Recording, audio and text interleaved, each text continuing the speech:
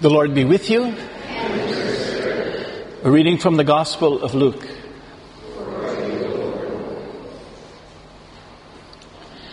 There was a scholar of the law who stood up to test Jesus and said, "Teacher, what must I do to inherit eternal life?" Jesus said to him, "What is written in the law? How do you read it?" And he said in reply, "You shall love the Lord your God with all your heart, with all your being, and with all your strength, and with all your mind, and your neighbor as yourself." Jesus replied to him, "You have answered correctly. Do this and you will live." But because the scholar wished to justify himself, he said to Jesus, "And who is my neighbor?" Jesus replied, "A man fell victim to robbers as he went down from Jerusalem to Jericho. They stripped and beat him and went off, leaving him half dead. A priest happened to be going down that road, but when he saw him, he passed by the opposite side. Likewise, a Levite came to the place, and when he saw him, he passed by on the opposite side too. But a Samaritan traveler who came upon him was moved with compassion at the sight. He approached the victim, poured oil and wine over his wounds, and bandaged them. Then he lifted him up on his own animal, took him to an inn, and cared for him. The next day he took out 2 silver coins and gave them to the innkeeper with the instructions, 'Take care of him. If you spend more than what I have given you, I will repay you on my way back.' Which of these 3, in your opinion, was neighbor to the robber's victim?" The man answered, "The one who treated him with mercy." Jesus said to him, "Go and do likewise." The Gospel of the Lord. Praise to you, Lord Jesus Christ.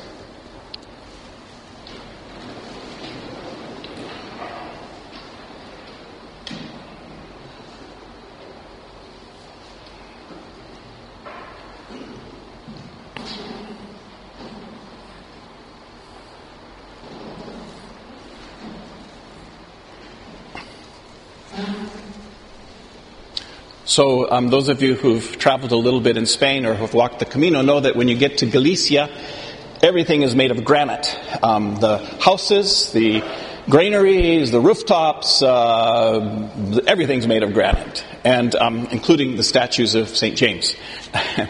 So last summer, just about this time, I was serving as an hospitalero in the little village of Grañón, back in the Rioja area. Some of you may have stayed there if you traveled along that way. And then after I was done with my term there, I went to Compostela with my friend Tony, who some of you might know from my books. He's in my books. Anyway, we were in Compostela, Santiago, and I came across, there's all kinds of shops selling all kinds of stuff. And there's one shop had these very large granite statues of Santiago. And there was one that I really liked, but it was like 3 times bigger than this one. And I said, I don't think I could ever get that thing home.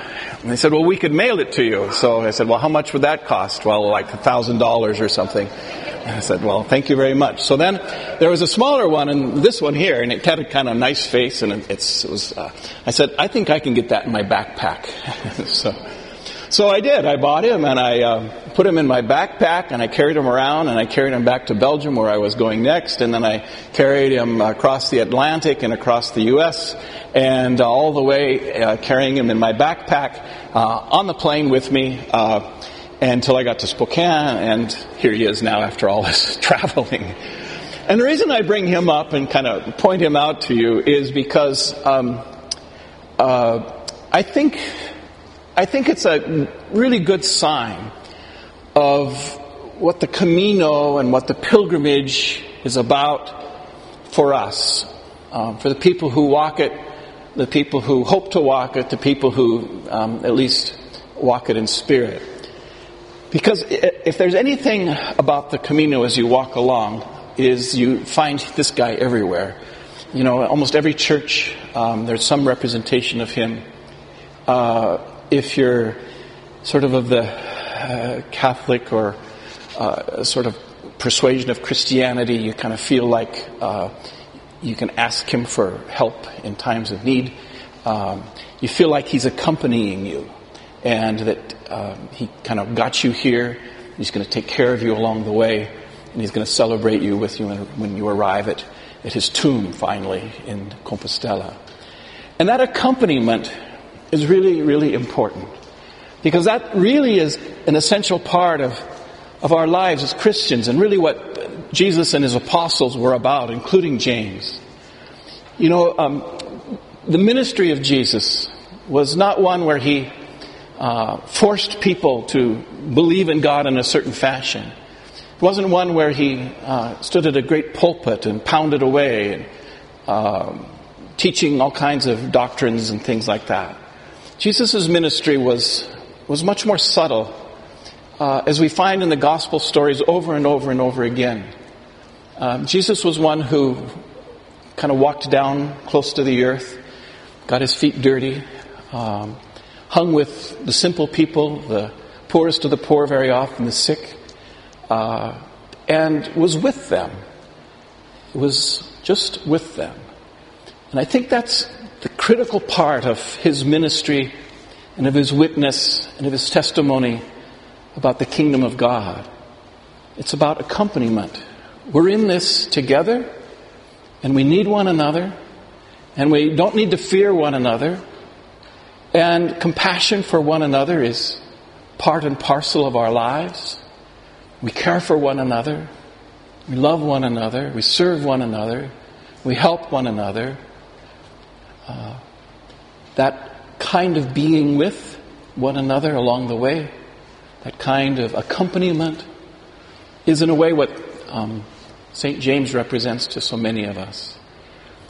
Because of our experience out there, those of us who have already walked the Camino, the Pilgrim way, we know that's actually what happens. That's why it's such a special experience, and why it's drawing, thousands and thousands of people.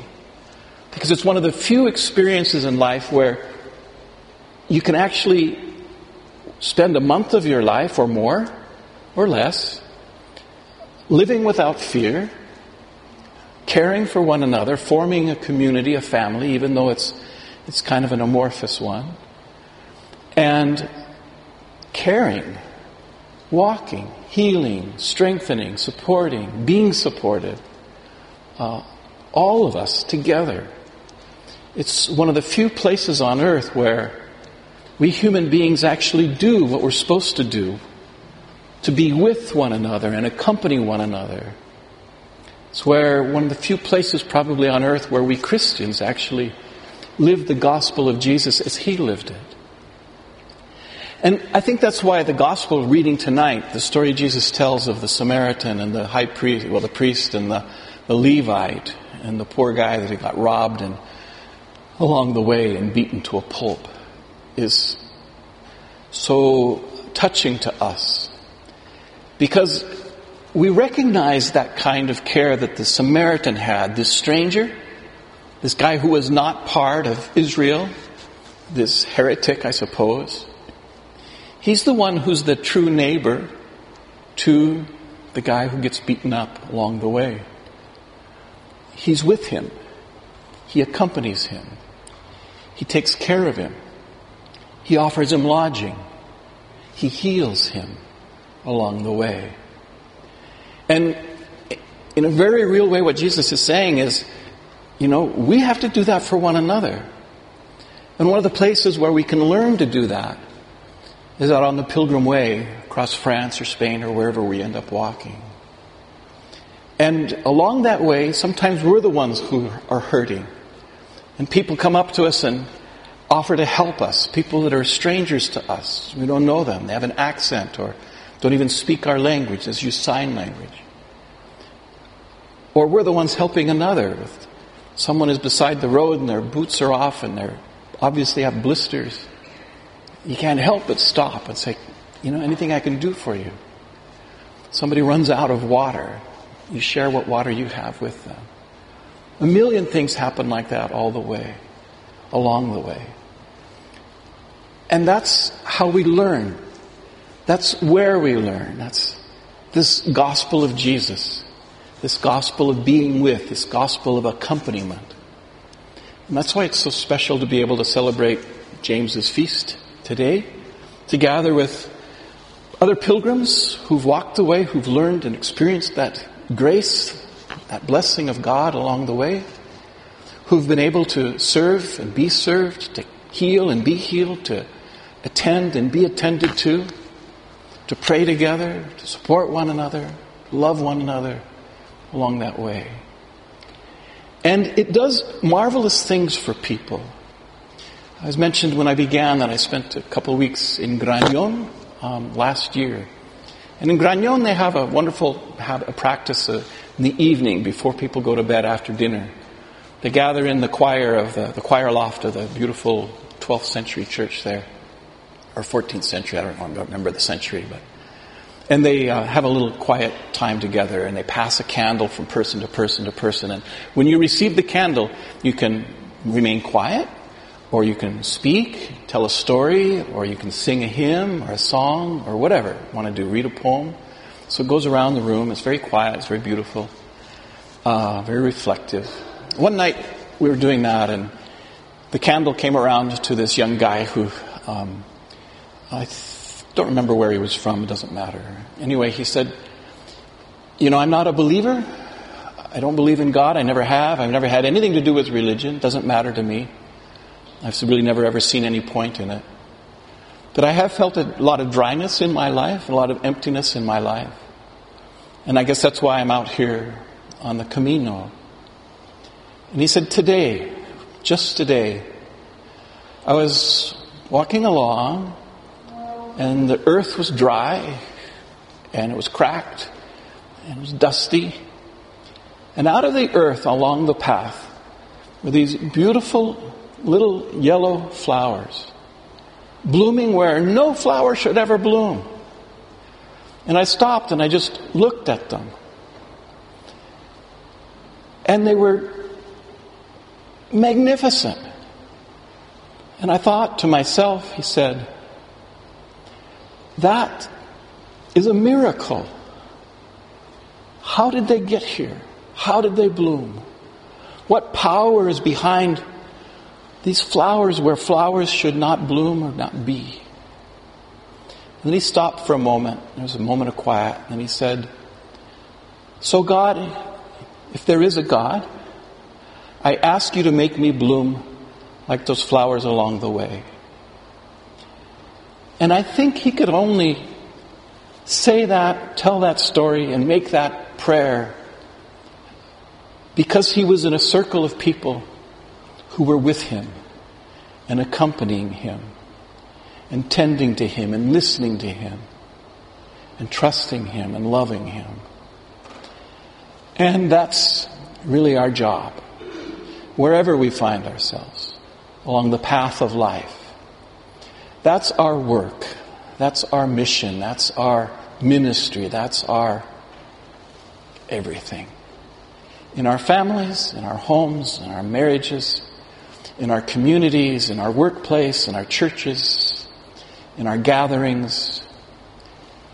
This little statue of St. James reminds us to be with one another.